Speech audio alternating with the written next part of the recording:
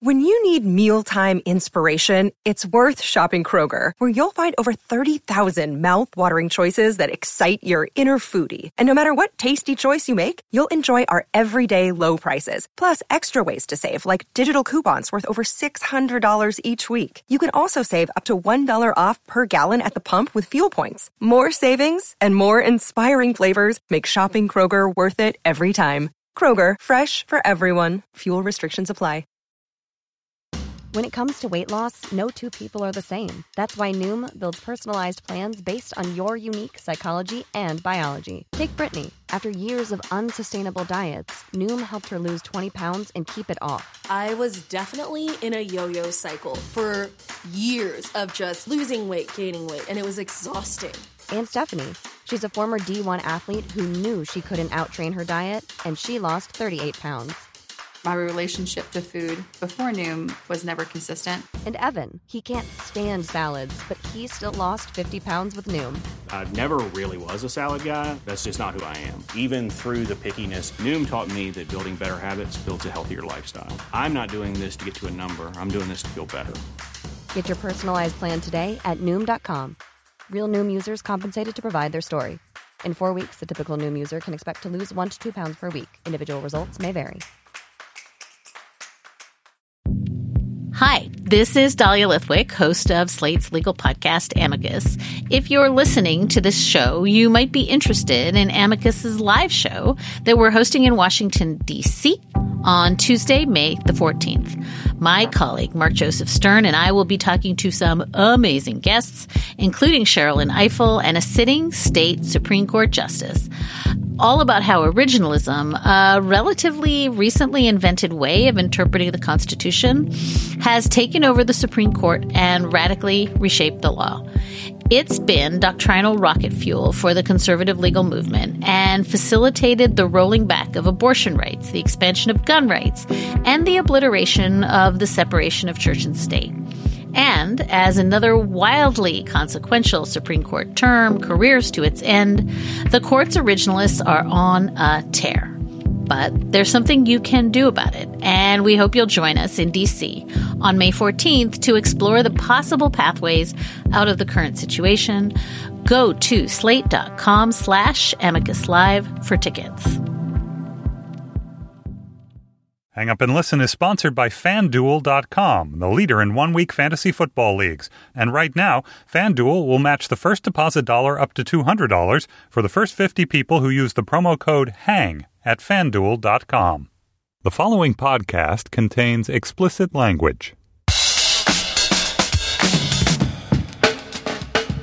Hi, this is Josh Levine, and this is Slate's sports podcast, Hang Up and Listen, for the week of October 27th, 2014. On this week's show, we'll talk about Giants pitcher Madison Bumgarner's playoff dominance, San Francisco's tenuous 3-2 lead over the Kansas City Royals in the World Series, and attempts to assess baseball's health by looking at playoff TV ratings. We'll also be joined by Mary Willingham, the whistleblower in the North Carolina academic scandal, to talk about how student athletes at UNC benefited from a shadow curriculum of phony courses. Slade Long of ProBullStats.com will be here to discuss the life, the legacy, and the highly valuable semen of Bushwhacker, the most decorated animal in the history of professional bull riding. And in our bonus segment for Slate Plus members, we'll talk about Japanese baseball's bizarre playoff system and whether the major leagues can learn anything from it. Joining me in Washington, D.C. is Stefan Fatsis, author of the books Word Freak and A Few Seconds of Panic, the Friday sports correspondent for NPR's All Things Considered, and a man who looked a little concerned when I said the phrase highly valuable semen without knowing what the noun referent of that phrase was. Hello, Stefan. Hi, Josh. I just want to know the value of this. I hope we get into that. I hope we do, too. It remains to be seen. Mike Pesca. Yes. What are your thoughts on highly valuable semen? For it, I would like to read on this, the centenary of Dylan Thomas, 100th anniversary of his birth. These lines from his most famous poem. Well, maybe Child's Christmas in Wales. But good men, the last wave by, crying how bright their frail deeds might have danced in a Green Bay rage against the dying of the light. I dedicate that to you, Josh, and your New Orleans Saints, whose frail deeds danced all over Green Bay. But, of course, it was a home game, and the Saints are usually good at home. So that brings us to this week's Whimsy Watch. You didn't think there was going to be a week 2. No. Let's go. I thought you'd forgotten about All right, Whimsy Watch. I was worried. So Whimsy Watch is still in its early stages. Last week, I just threw out one thing, which was the orchestrated Peyton Manning keep away. We need a little clown music for Whimsy Watch, don't we? Got a little baby elephant walk for you, dude. So this week I've got 5 things. So maybe we can just be a rapid fire, and you can say whimsy or not whimsy, Mike. Or should we go like WhimsyCon 1, WhimsyCon 2? Fine, you got it. Well, I'll do whimsy, not whimsy. All right, Jeremy Maclin flying out of bounds and knocking over all the Gatorade. Not whimsical. All right, I'm learning. We're all learning. The Steelers' Bumblebee uniforms. Whimsical, especially because all the guys with double-digit numbers look like they had triple-digit numbers because they had that thin line in between. I only think the numbers look like they had 3 digits if the jersey number started with a 1, so like 110 or 112. No, I thought Le'Veon Bell was number 216 all game. Confused me. All right. Whimsy Watch, number 3. J.J. Watt taking a selfie with rookie quarterback Zach Mettenberger after sacking him.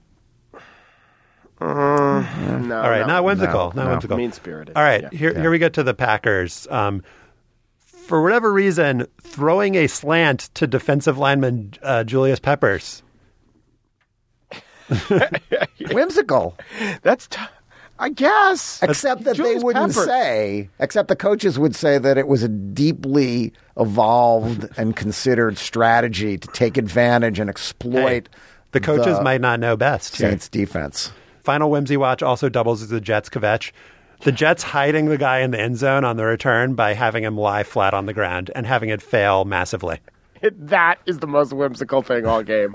I thought Sammy Watkins pre-celebration. Oh, yeah, that was possible Whimsy Watch, too. Yeah. No, that was whimsical. The hiding the guy on the ground. It's awesome. All right, on to baseball. On Sunday night in San Francisco, the Giants shut out the Kansas City Royals 5-0 to take the lead in the World Series 3-2. The man who pitched that shutout, 25-year-old Madison Bumgarner, also won Game 1 with 7 innings of 1-run ball. Now has given up 1 earned run in 4 career World Series starts. That's a 0.29 ERA.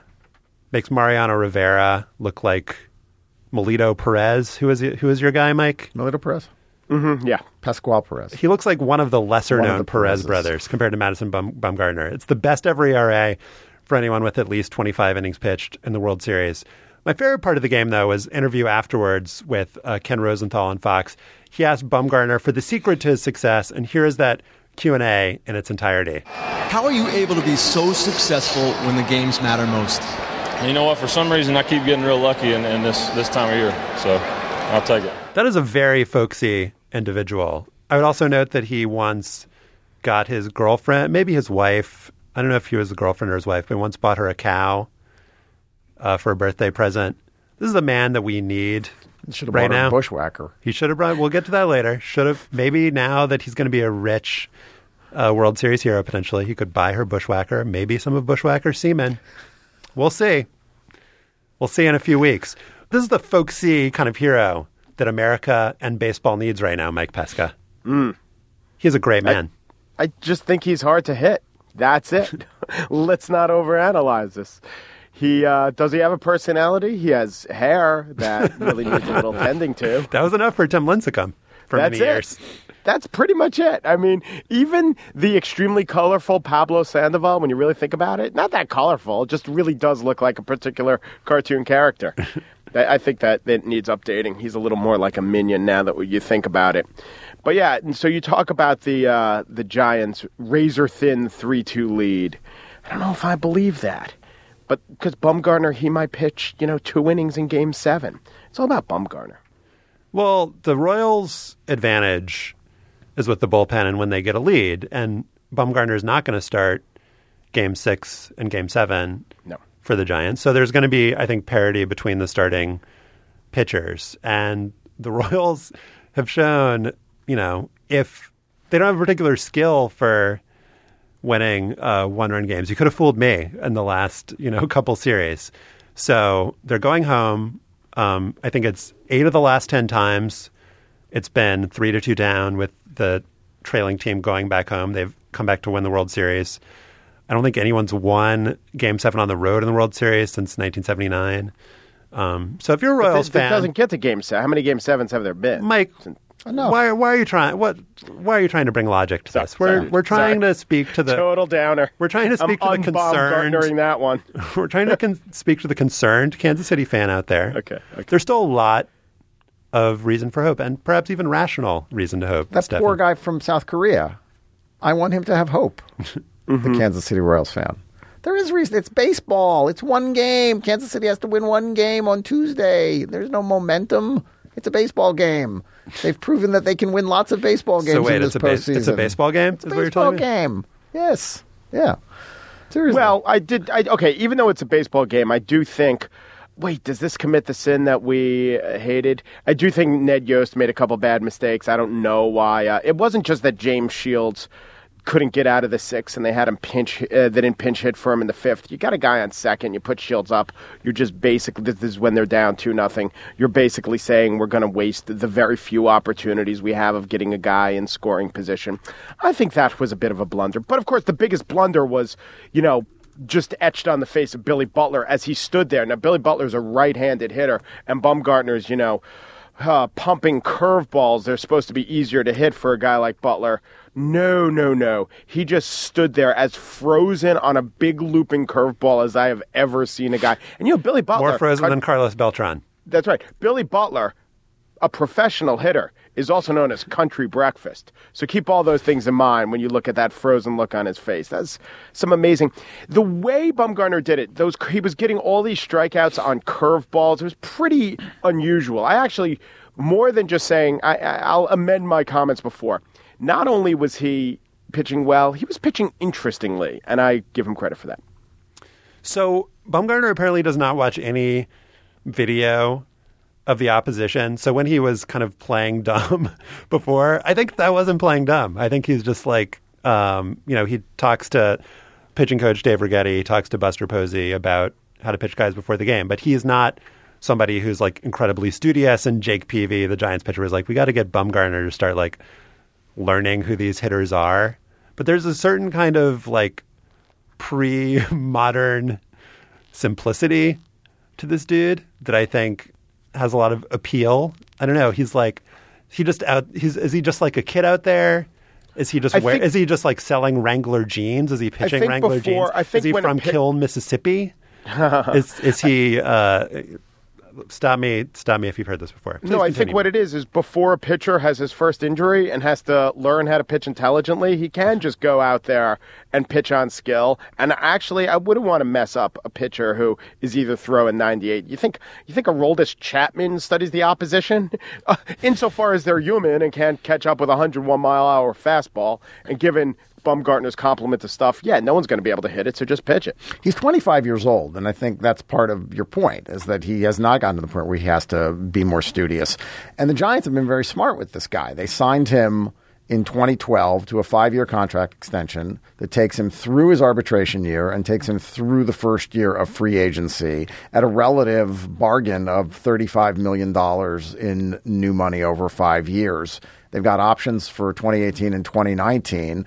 It's a pretty smart front office strategy. And for all of the demonification, or at least the criticism of Brian Sabean, the Giants GM, for not being modern enough, which is, baloney. I mean, the Giants employ as much sabermetric analysis as other teams do.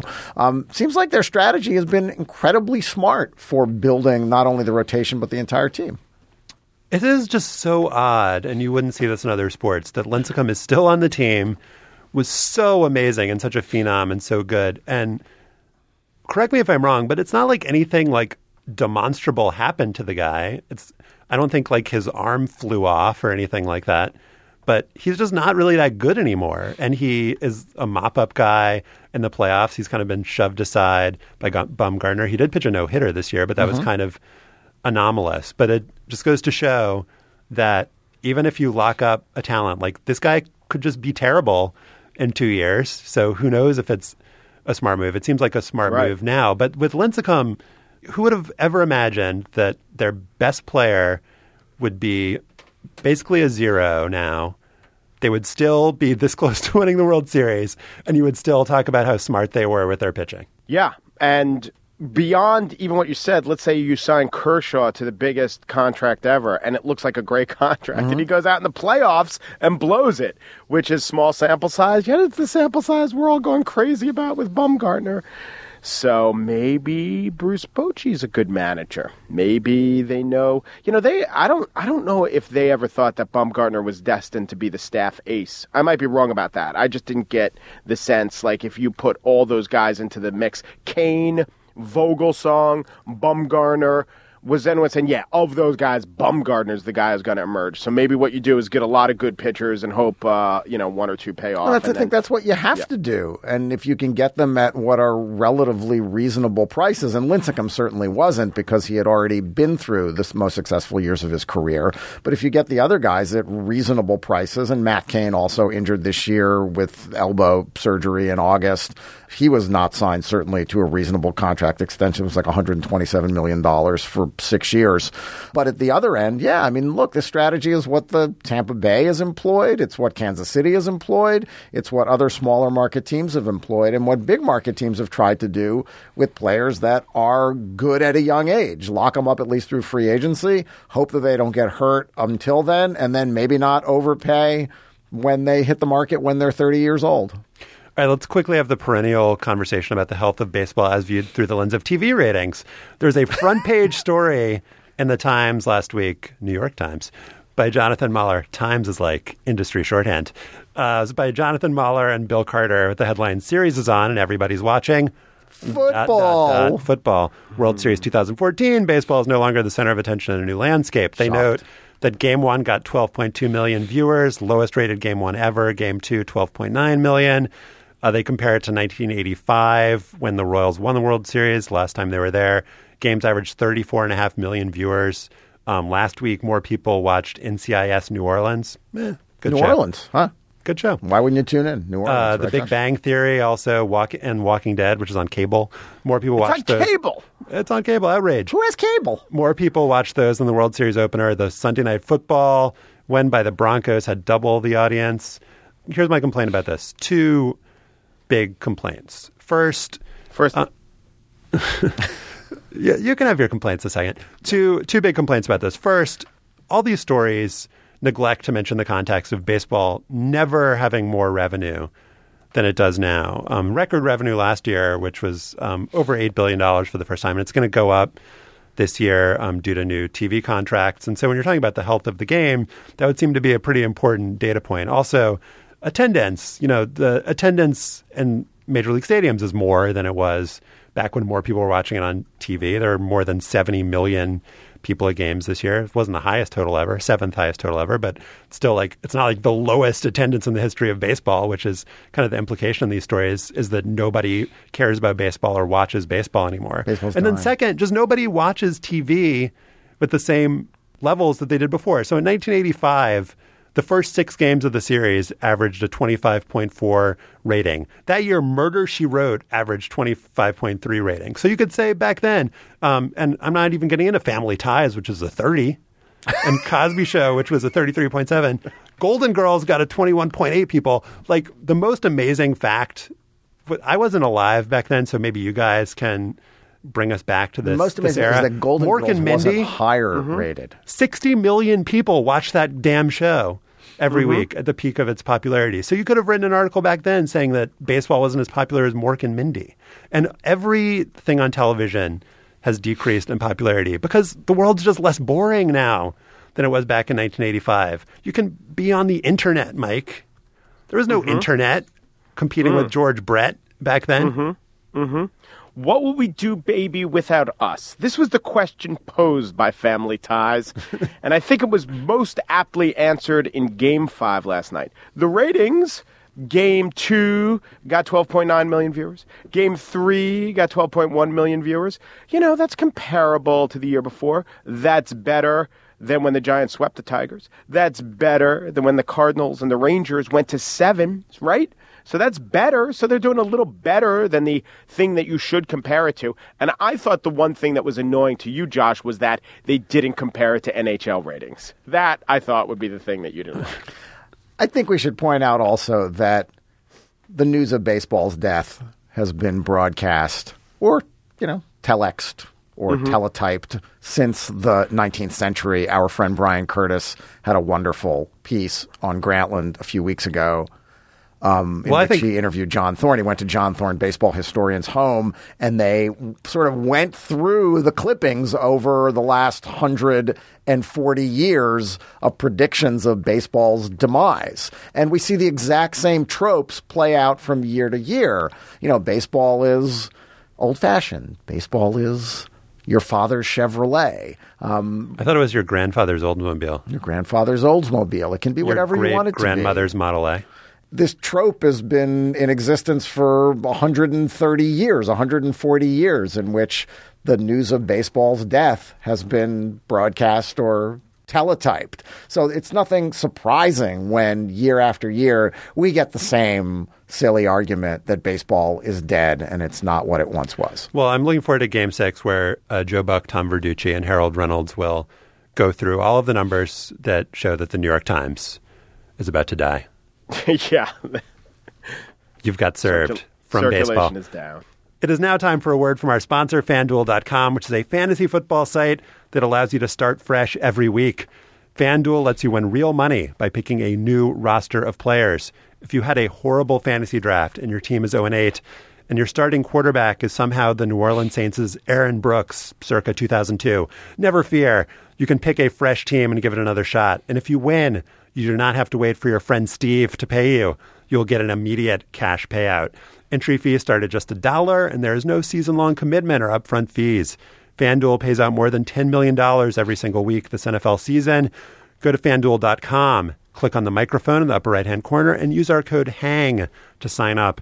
FanDuel's new user special is ending soon. They will match your first deposit dollar up to $200, which means you can get up to $200 for free.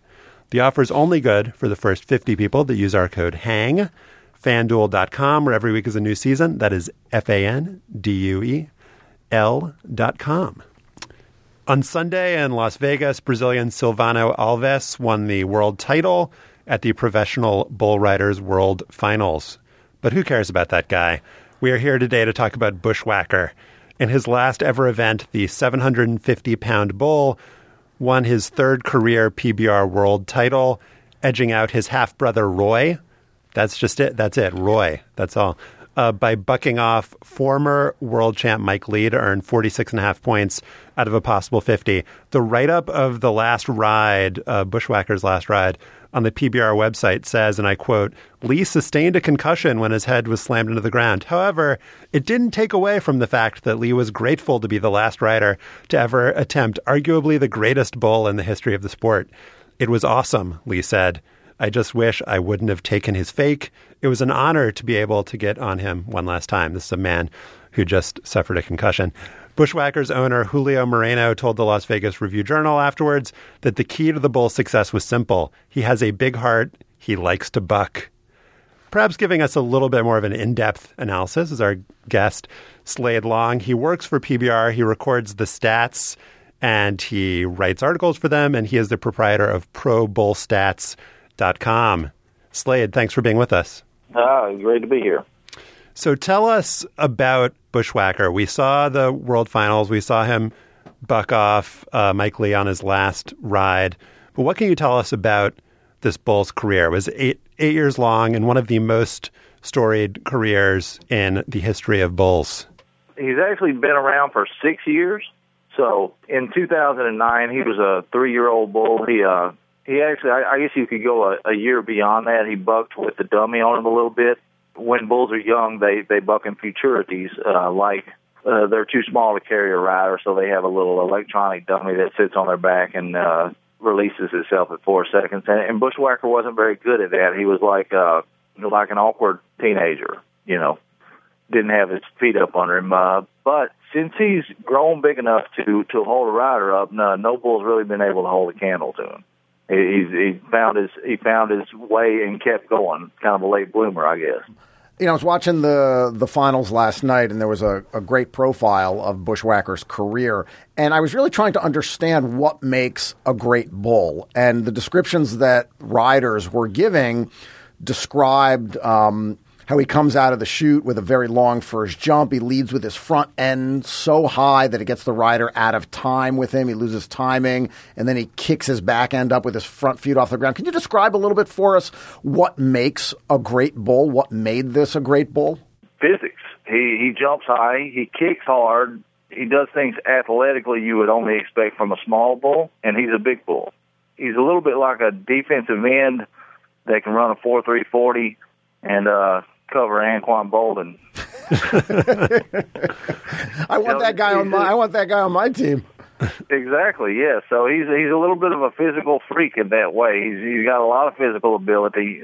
He does all this almost effortlessly. It's not like it doesn't look like he's working too hard to do it. He's just got it. He's gifted athletically. So a lot of what makes a bull good is just physics. How high did he jump? How high did he kick? He has quick turns. Those things are difficult for a bull rider to deal with. Do riders have bull-specific strategies or just hold on for dear life? They do have strategies. They're very advanced in the way they think about. There's a lot of mechanical aspects to riding a bull that apply to every bull, and some of them, when they get on different bulls, they may change their strategy a little bit. Some bulls aren't quite as high jumpers; they do more spinning, or they may want to throw you off a particular way. So the rider might adjust for that. In most cases, when you're talking about guys just getting on every bull, there's a little bit of margin for error. If the bull's not very good, there's a huge margin for error. You can make a big mistake and get away with it. With a bull of Bushwhacker's ability, you can't make even the slightest mistake. He punishes it. But was there anything that was less of a greatness? I'm not going to call it a flaw, but, when you pitch Bonds, you can't give it to him anything over the plate. You can't bust him inside. Maybe you work him outside a little bit. Anything like that with Bushwhacker? You get a little bit complacent at times. It was pretty easy for him to throw guys off, get them on the ground. And bulls that score a lot of quick buck-offs, almost every bull that has this eventually develops into I'm only working as hard as I have to get the guy off. So at times we've seen Bushwhacker just do enough to throw the guy off. But when he gets challenged, he tends to come back with a vengeance. So Bushwhacker bucked off 64 of 66 riders in 6 years. J.B. Mooney rode Bushwhacker in 2013. Rode means stayed on for 8 seconds. Can you describe what that moment was? This was kind of like a huge deal in the PBR when this happened, right? Yeah, it was. It was a big deal. I think he scored 95 points or something like that on him. At the time, Mooney, who's really probably the best bull rider in the world at riding that kind of bull. He's ridden just about every bull that the other guys can't ride. He's kind of a giant dragon slayer, He's been on Bushwhacker quite a few times. He's actually been on Bushwhacker, I believe, 11 or 12 times total, 10 to 12 times in his career.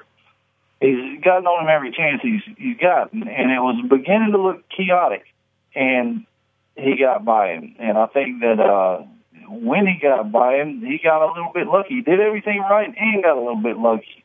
Can we talk a little bit about Pro Bull stats and how this works? I mean, you're sort of the Nate Silver of professional bull riding. Tell us what the relevant stats are here and what you're looking for when on the circuit. I've heard that name, Nate Silver, but I can't remember who he is. I think of myself as the Bill He's just James. some non-bull riding geeky guy. Don't worry about it. Yeah, go with Bill James. I'm wrong. Forget Nate Silver. That guy's like 30. Bill James is your man. I like Bill James. And I'm in a similar position in bull riding because we never really kept stats like this for years and years, and it wasn't my idea to do it, but I helped do it. The guy who had the original idea develop it, and then he left it with me, and I've been keeping stats ever since. As a modern, evolved sport, bull riding is not as modern and involved as other sports, obviously, but we do have quite a bit more measurables to look at now than we did, say, 15 years ago when there was almost none. And so what are some of those measurables? I'm looking at the rankings. Keeping their stats tells you how hard they are to ride. what kind of competition they faced, how the judges mark them typically. Whenever the bull bucks a guy off, usually the bull still gets a score. The judges will write down his score. It's good to keep them sharp in evaluating. You know, it's a little, their score is subjective, and so the judges, the more they do it, the better they are at it. So they write down every score for a bull. They're constantly comparing bulls at every event. So we keep all those scores from the buck-offs and from the rides, and you know, who the bull's gone against, what kind of situation it was, whether the guy was right or left-handed. That plays into bull riding quite a bit. So just about everything you can think of. So it's not just the best bull in the round or not. So it's not just buck-off percentage. That's not the total sum mark for how good a bull is. Yeah, that's definitely not the measure of greatness in a bull. A bull can be pretty hard to stay on and still not be very good. If you can imagine a bull running as fast as a bovine can run out into the arena and then all of a sudden turning left, that would be hard to ride. But it wouldn't be a great bucking bull.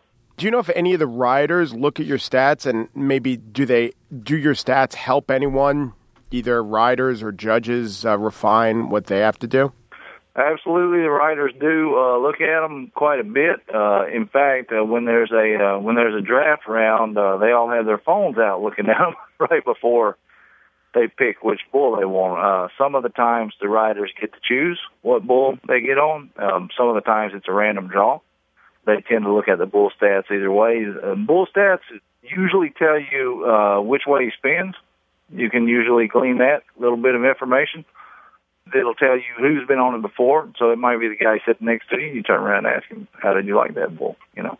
So when I was watching the World Finals and also reading these stories, there's been a lot of talk about this being Bushwhacker's farewell season, which probably doesn't happen that often, that a bull is treated like Derek Jeter and like greeted warmly at every event. But, you know, on this last buck-off, you saw Mike Lee is on the ground. He looks like he might be hurt, and the announcers are saying things like, there are times when you tip your hat and there are times when you stand up and take notice. Like, they're just paying more attention to the bull. So is this just a Bushwhacker specific phenomenon, or do fans actually root for the bulls more than they do the riders? Well, some fans do, and in Bushwhacker's case, a lot of people are anxious to see Bushwhacker, and even the other riders, you know, who are around it all the time, they don't stick their heads up over the fence and make sure they watch every single out during the event. But when Bushwhacker comes out, they're always watching.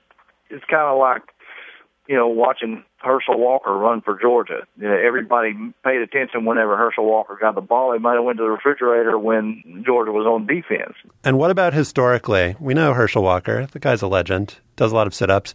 But Bushwhacker, you know, there were a lot of bulls before you were keeping the stats. Is Bushwhacker the greatest bucking bull of all time?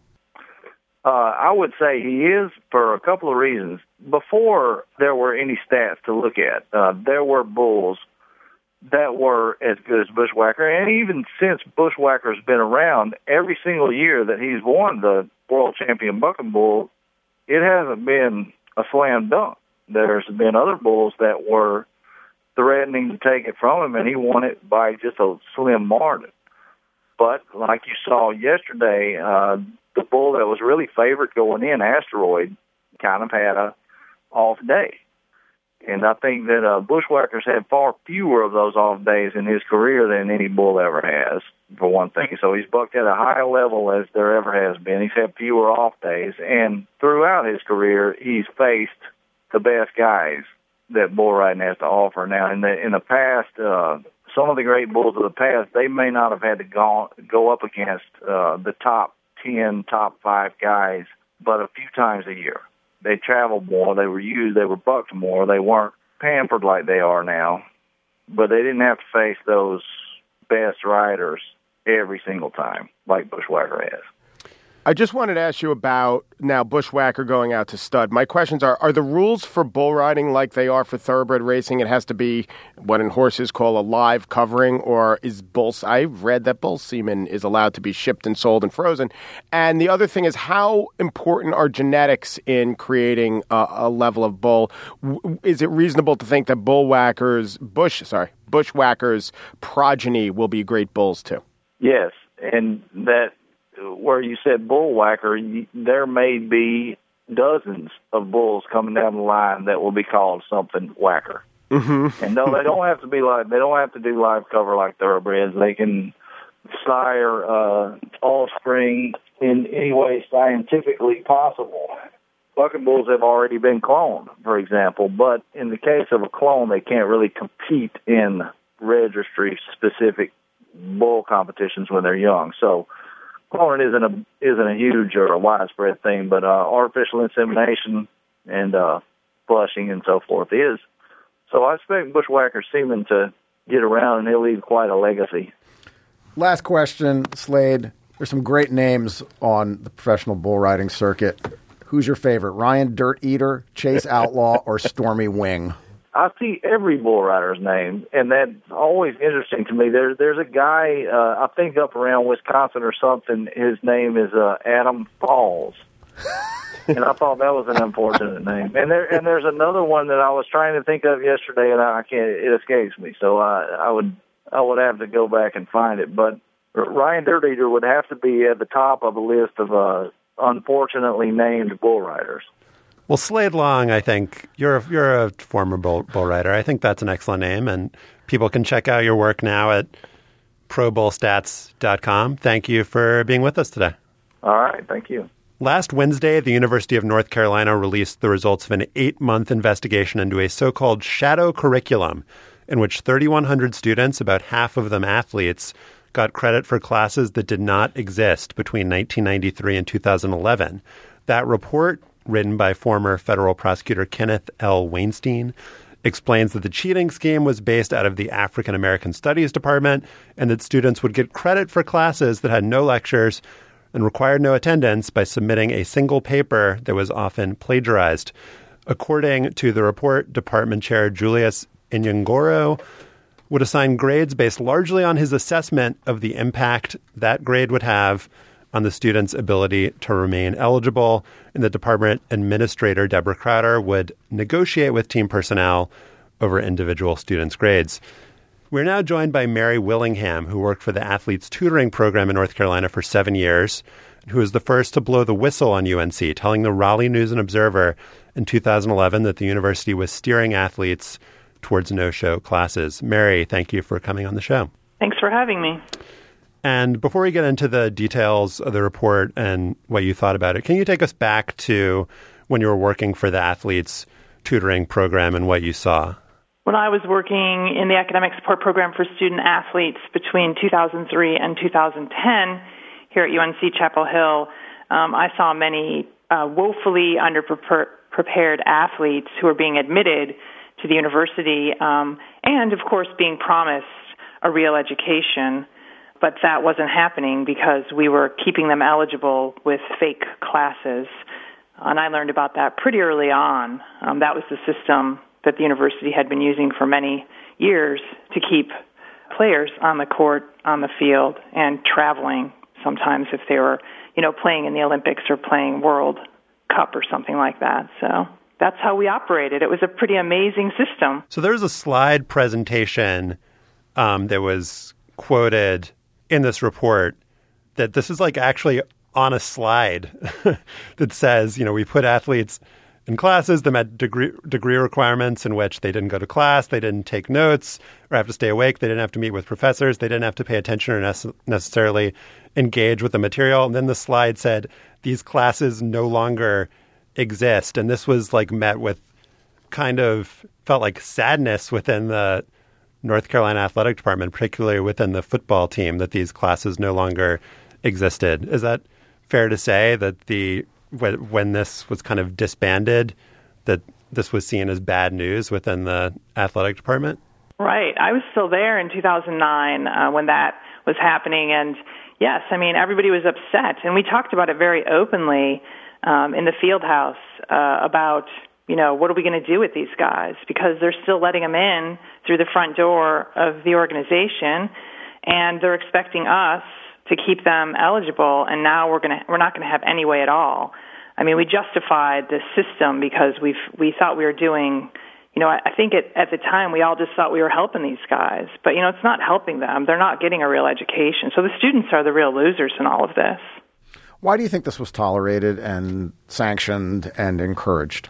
Because we have boosters and board of trustee members and alum who like entertainment and the money that comes from sports, and they don't care about the education. Well, they got a real education, but they don't care if the athletes are getting a real education. So, I mean, our priorities are just twisted, and it's not just at Carolina; it's across the country that this happens.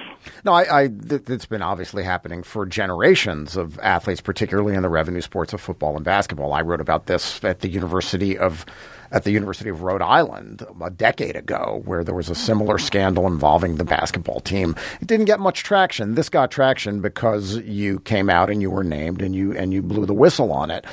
The one thing that seems to be glaringly missing from this report is any culpability on the part of higher-level administrators at North Carolina. Why do you think that is, and do you think that's going to change? Well, I mean, I think that's always the case. No one in charge ever takes the blame for any of this, and all the lower level staff, the folks who work day to day to try to do their best to help these athletes at least get some of what's been promised to them, are the ones who take the fall.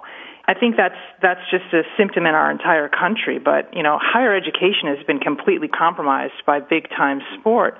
It's all about the money, and the people who are at the top just protect themselves and protect each other. Look, admissions, nothing was even in the report about admissions. And how could Mr. Weinstein completely not look? I mean, he even admitted, I'm not looking over here behind this door, but that's the front door. So, I mean, that for me was the worst part of it, because if you let them in and the administration's approving them to come in, what do we do with these guys? Because, their reading and writing skills are so behind. And it's just, the whole thing is a sham. Is it credible to think that Roy Williams and the head coaches of the football teams while you were there, including Butch Davis, couldn't have known about this? I have said time and time again that everyone knew and everyone knows. At some level, they all know. I mean, we don't like, as Frank DeFord always says, we don't like to look at ugly things, so we put our blinders on and we justify. But truth is going to come out eventually, because the truth does eventually leak out, and as we can see here at North Carolina, and whether they admit now that they knew or not, I mean, they should have known, right? Because the coaches are sitting on the couches in the homes of these families, promising these young men and their parents and their mothers in particular that they're going to get a real education, and they ramble off the classes that they're going to take. So anyone who didn't know should be, just as much to blame, because it was a system. I mean, 3,000 students took these paper classes over 2 decades. Phew.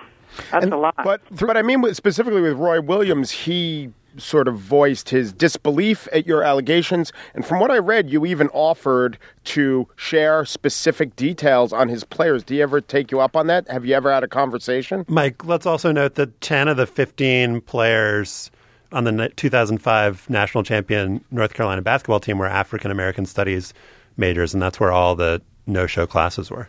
Right. So I mean, we've never had coffee or tea or anything together. I'm pretty sure that I won't be invited to his Christmas party either. I'll just get my own cheese ball. But look, what's right is right. I raised 3 kids in my house, and, I feel for these parents of these young men all across the country who aren't getting what we promised them. And, where are they now? My kids still have access and they're privileged. And, no one wants to talk about race. That's the whale swimming just below the surface in all of this, too. We have 2 black sports who are paying for all the other sports on our campus. So football and basketball, men's, predominantly African-American male, paying for field hockey, soccer, diving, fencing, predominantly white, privileged kids who come from, there's some new studies out saying that those kids are coming from homes where the incomes are $500,000 a year. So why are their scholarships being paid off the backs of these other guys who aren't getting what we're promising them? And that's what we should be talking about, and not about really anything else. I mean, we should. I think, Mr. Weinstein did the same thing. He answered a couple of questions, but the biggest question, like you said, was left unanswered, and that's why does this happen? 3,000 students, though, not all of them certainly were football and basketball players, men only. There's an email from Jeanette Boxall to Deborah Crowder that was in the report, in which she sort of says a D will be fine for a women's basketball player. Sure. There are other sports involved here. Sure, there's other sports involved, but that was one thing that he could have helped us out with too, is some more numbers about, okay, so in these particular sports, or even students who were not athletes, how many of these paper classes did they take? 1 or 2? And then the guys over here in football and basketball, how many did they take? 6, 8, 10? How does the number 16 grab you guys? Yeah.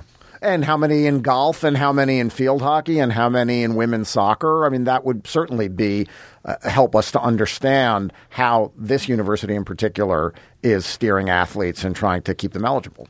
Right. That would have been a little bit more transparent, and we would have gotten some See, that's the problem is, we come back around when we have these issues at these schools across the country, and we say, okay, we admit it, it's a problem, we've gotten rid of all the bad apples, and now we've got this problem fixed. But and then we move forward without transparency and disclosure still. So we do all of this behind closed doors, and we hide behind FERPA rights because, there's student privacy laws and HIPAA and all this. But it's really just a bunch of hocus pocus as we head towards Halloween on Friday. This is the true masquerade party.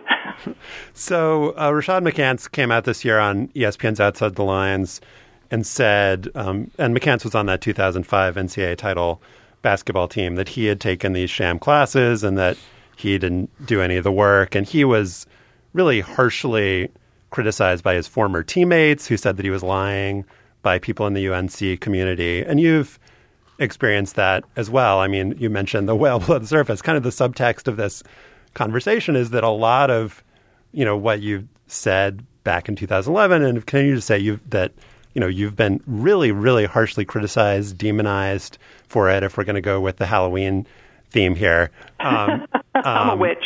So, yeah, I know. People have kind of hit on the fact that you're maybe not the perfect vessel for these criticisms. You were accused recently of plagiarism on your master's thesis, and the university has also tried to discredit a study that you did on the reading scores of some of these students. So how do you respond to either or both of those criticisms? Well, the research is 100% correct. So that the people that they hired to take a look at the data, they didn't give the full data set to. So that was also a scam. This is when you said that 60% of football or basketball players are reading between a 4th and 8th grade level, just to of my subset, which was about 180 athletes over a period of five years or so, and they were special talents. They were the kids who were getting in the front door. Right. With special admissions circumstances. So yes, but that is correct, and I still stand by the data and stand by those numbers. As far as my master's thesis goes, I made a couple of mistakes. Calling it plagiarism is pretty harsh. I'm going to fix that, of course, just as I would ask any student to fix it and resubmit it and make an update. That master's thesis was read by 14,000, had 14,000 hits out there. So I would challenge anybody out there to see if their master's thesis had that much activity. I'm pretty proud of the work that I did. And I think we should say, correct me if I'm wrong, but of all your allegations that were thoroughly vetted by Kenneth Weinstein, they were confirmed, and a bunch of your allegations just weren't vetted. So those are the ones that are still out there. That's right. He didn't take a look at the admissions at all. So therefore he didn't look at my claims about, the underprepared athletes. But, all you have to do is look at the NAEP. You just have to look at national statistics with regards to reading levels in our country, and you'll see that, we have some very, very scary numbers out there as far as, 8th grade, males reading at grade level. 90% are not black males, and 65% white males are not reading at grade level in this country at 8th grade. I've started a campaign, Literacy Before Legacy. You can see it out at paperclassinc.com, but I've started a campaign. I'm asking for support to go back and help these guys to get them prepared for the classroom because, there's so many athletically gifted athletes in this country, but if we don't get them ready for real education, then we should not connect athletics and post-secondary institutions. We should separate them like the Europeans do. It does strike me that, on the one hand, the stuff that you detailed and the stuff that Weinstein found, you could say, wow, there's probably a lot of this going on at a lot of institutions, which doesn't excuse it at all. But the thing that seems, tell me if I'm wrong, the thing that seems unique that they found about UNC was that they captured a whole department. It wasn't just there's a sham class, and it wasn't that some tutors are doing the work or different ad hoc ways to essentially commit academic fraud. There was this institutionalized system where they had a whole department that was just issuing whatever grade to make anyone eligible. And I'm wondering if, that revelation, do you think that that's a notable revelation? Do you have reason to think that, if we looked harder, we'd find that sort of thing elsewhere? I think we'd find that elsewhere. I mean, after the CNN report ran in January, I had thousands, close to 4,000, I believe, emails from people across the country, and many of them were from other colleges and universities where people are afraid. They're afraid of the NCAA cartel because that's exactly what it is. It's scary. But they were afraid to say anything publicly, but they sent me emails to tell me that the same thing existed at their particular institutions. It was fascinating. And it's usually within a department. But I think at Carolina, the race issue bubbles to the surface again because it was our African American Studies department. And I just find it fascinating that some of the coaches publicly say, well, of course, I thought that my black athletes would be interested in black history.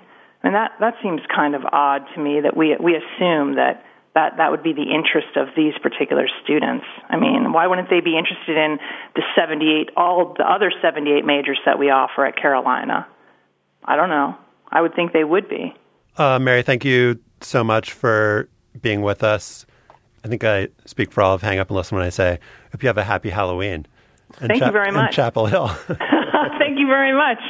I appreciate your time and having me on today. Thanks. I would suggest you just pre-toilet paper the lawn because it's going to happen anyway. All right, and I also suggest I'll do it and take a picture and send it to you guys. Cool. And don't have your children dress up as Dean Smith this Halloween, okay? Okay, I'll make sure they don't do that. All right, take care. Thanks. Bye. Now it is time for After Bowls. I didn't even say Sablemetrics. You didn't say Sable. I came up with this whole haha hilarious term, Sablemetrics, and I didn't get to use it with Slade Long. Slade Bull. Slade! Where'd you go, Slade? Come back. I wanted to say Sablemetrics. Sablemetrics. All right, moving on.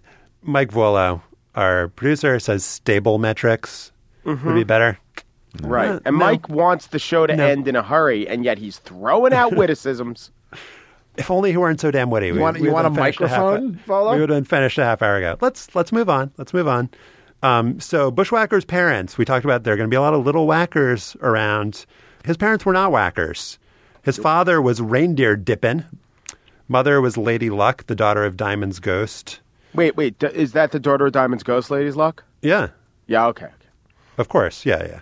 I don't know if any of these are hitting you as afterball names, but the biggest bull on tour, Bushwhacker is in the middle somewhere, is Mississippi Hippie that weighs in at 2,300. Stefan's nodding.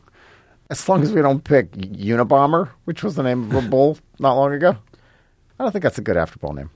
Probably not. It does surprise me that the cows themselves have names. They don't race. They're not. I don't understand it. Should we call Slade back? I still want to tell him about Sablemetrics. We can ask another question. All right. Well, let's do Mississippi hippies. Mike, what is your Mississippi hippie? Well, Texas Tech played TCU, the Horned Frogs. You happen to catch the result of this one, Josh? 82-27. It was 82-27. And in looking at the... Whimsy? Not if you were TC, not if you were Texas Tech. This was, we believe, since, some arbitrary start date, let's say the last 10 years, the most points that a team has ever scored against a legit team. Pescametrics. 10 years, whatever. Yeah, let's say 10 years. So the 82 points, that's pretty great against a non-Appalachian state. An Appalachian state I shouldn't pick on. They're actually a good team. But I was going through the box score, studying it, wondering about it. And I came across something odd. Now, a lot of times a team can have a long drive and it not pay off. In fact, the Baltimore Ravens against Cincinnati went for a 90-yard drive. It was an 18-play drive, and they went for it on 4th and 1 in their game, and Flacco's pass was incomplete. And that was actually the longest drive in Ravens history that didn't result in a score. But this one drive that I was looking at, it was only one of 2 times that they didn't score on a drive. It was unusual. It's odd that I'm focusing on TCU's only failure, but what an unusual failure it was. It was a 14-play drive that went for 35 yards. And I don't think I've ever seen a 14-play drive that's gone for 35 yards. In fact, I was saying to myself, how do you do that? You got to gain 10 yards. And let's say you went for it on 4th down. You're still going to wind up with more than 35 yards. And then, of course, it hit me. I guess technically you could go backwards, illegal use of the hands on the defense, 1st down, gain a couple yards. I mean, I guess you could have an infinite number of plays and go nowhere. So how it really happened was they ran for 2, then they got a 1st down, then they got a lot of 1st downs on 3rd down. And the big factor on this drive were 2 things happened. One, TCU lost after a false start and then a sack. They lost and they were down to 3rd and 22. And they were down to 4th and 22. And then they got a roughing the kicker penalty. So that got them a 1st down. It didn't get them any more yards. So when you add it all up, it was 14 plays. They averaged, in these 14 plays, they somehow averaged, 2.5 yards a play. It was a total failure, except for absolutely everything else in the game. It was to the shame of TCU. But that's how you do a 14-play, 35-yard drive. All right, Stefan Fatsis, what is your Mississippi hippie? Is it too late to change the after all name? Because the 300th ranked bull on ProBullStats.com's ranking of all-time bulls is Booger Butt. Mm-hmm. Pretty good. I like it. But let's do Mississippi hippie. Okay. All right, I was cleaning out the basement and came across a book that I've inexplicably been packing and unpacking for years. Golf for Boys and Girls by Chick Evans. I have no idea where it came from. I'm guessing my mother bought it at a yard sale, but my brother and I made fun of it and Chick Evans' name, so I've been hanging on to the book. We did not know, though, of the legend of Chick Evans. Born in 1890, Chick competed in the U.S. Amateur Championship a record 50 straight times, winning it twice, finishing second 3 times. He's the only golfer ever to win the U.S. Amateur and the U.S. Open in the same year, 1916. And he established a college scholarship program for caddies that still exists and on which Danny Noonan's college scholarship in Caddyshack was based. Published in 1954, Golf for Boys and Girls opens with Chick spotting a couple of sad-looking kids, Jim and Judy, on Chick's beloved home course in Chicago. Chick strikes up a conversation with them in the clubhouse. "Pardon me," Judy says, "but did you say your name was Chick Evans? Gee, I've heard Father talk about you often. He said you were one of the great golf stylists and one of the best approach shot players the game has ever known." Does stylist refer to his writing style or his play on the links? So begins an 18-hole humble brag in which Chick praises himself for remaining an amateur and disses the rise of professionalism in sports. "You must have had a wonderful career in golf, Mr. Evans," Jim says.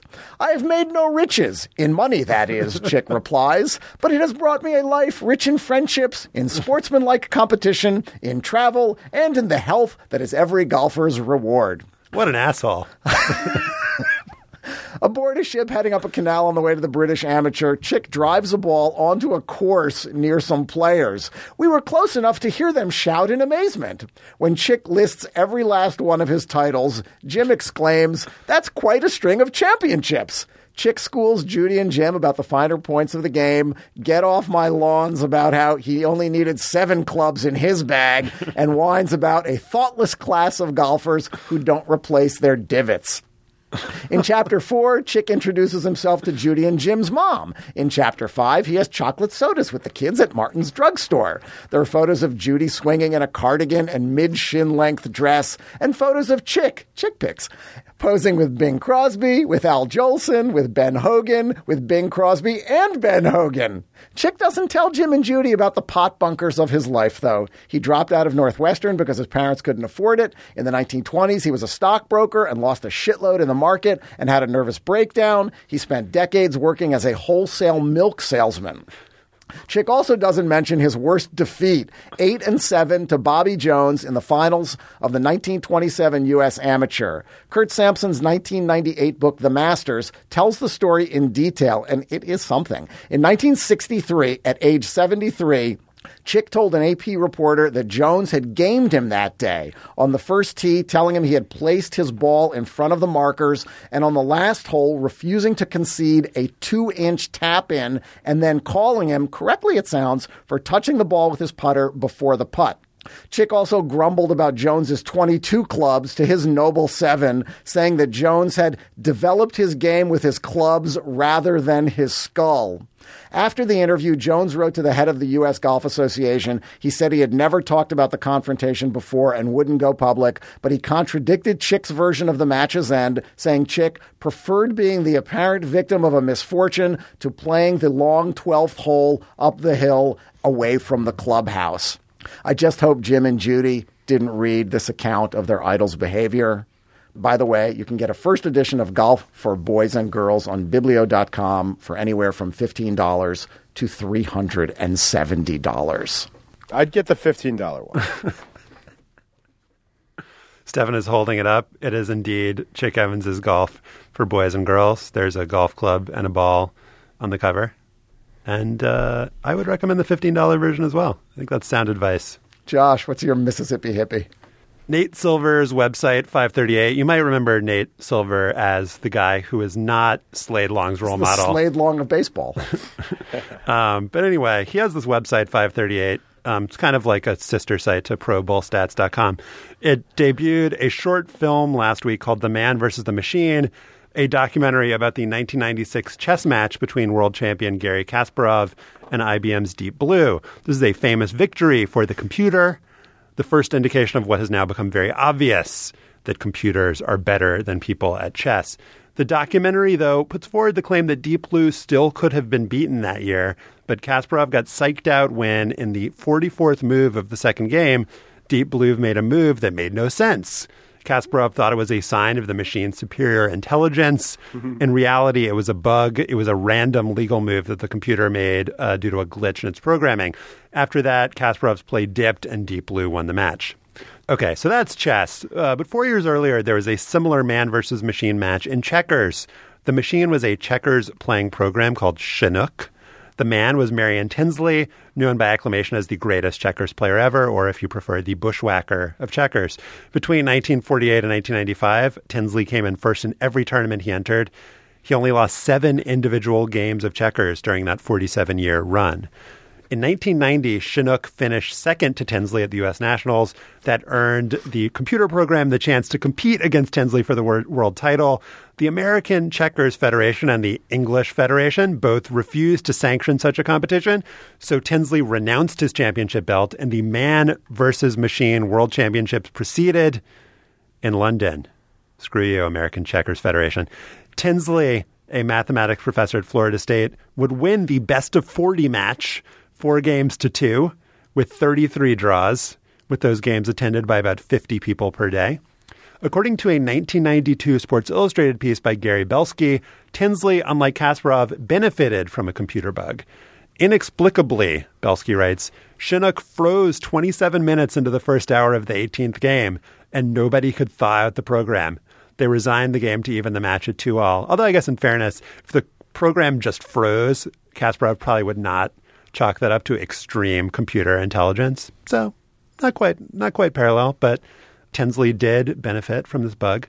And in the same piece, Belsky writes that Tinsley had a better than computer-like grasp of the 500 billion or so possible moves in a checkers game, an understanding that allows him to see 30 moves ahead, as opposed to the 24-move prescience of Chinook. Tinsley, who is deeply religious, explained, "I've got a better programmer, God." Well, hate to say it, but God was not the best checkers programmer, because in 2007, Chinook's programmer, Dr. Jonathan Schaefer, declared in the journal Science that the game of checkers had been solved. The best any human could possibly do against Chinook was earn a draw. God was dead, at least in checkers. Chinook and Tinsley did have a rematch 2 years after that original match. After 6 drawn games, though, Tinsley had to resign due to the increasing severity of his pancreatic cancer, and Tinsley died the next year at age 68. He died before checkers would solve. Chinook never beat him in a match. Schaefer, the man who programmed Chinook, had immense respect for Tinsley. In a piece titled Marion Tinsley, Human Perfection at Checkers, the Canadian researcher describes an early game between Tinsley and his computer program. After the 10th move, Tinsley looked up and said, "You're going to regret that." Being inexperienced in the ways of the great Tinsley, Schaefer writes, "I sat there silently thinking, what do you know? My program is searching 20 moves deep and says it has an advantage." Several moves later, Chinook's assessment dropped to equality. A few moves later, it said Tinsley was better. Later, Chinook said it was in trouble. Finally, things became so bad, we resigned. In my experience with tournament chess and checker players, the Sixth Senses experience, it is well known how intensely Tinsley studied the game. Schaefer writes, "Analyzing anything from a grandmaster game to a game between novices, his uncanny ability to know good from bad and safe from dangerous is the direct result of all his hard work. Strong chess players have the same ability, but perhaps it is not quite as evident as it was with Tinsley." And that is all. We'd love your feedback on what we talked about today. You can email us at hangup@slate.com. We'll also gather links at slate.com/hangup. Subscribe to Hang Up and listen on iTunes. You can find us at itunes.com/Slate Podcasts. When you're there, leave us a comment and a rating. Become a fan of Hang Up and Listen on Facebook at facebook.com/hangupandlisten. Our intern is Chris Laskowski. Our producer is Mike Wollo. The executive producer of Slate's podcast is Andy Bowers. Remember Zelmo Beatty, and thanks for listening.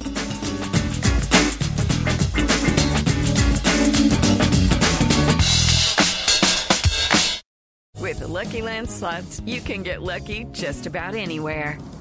This is your captain speaking. We've got clear runway and the weather's fine, but we're just going to circle up here a while and get lucky. No, nothing like that. It's just these cash prizes add up quick. So I suggest you sit back, keep your tray table upright, and start getting lucky. Play for free at LuckyLandSlots.com. Are you feeling lucky? No purchase necessary. Void where prohibited by law. 18+ terms and conditions apply. See website for details.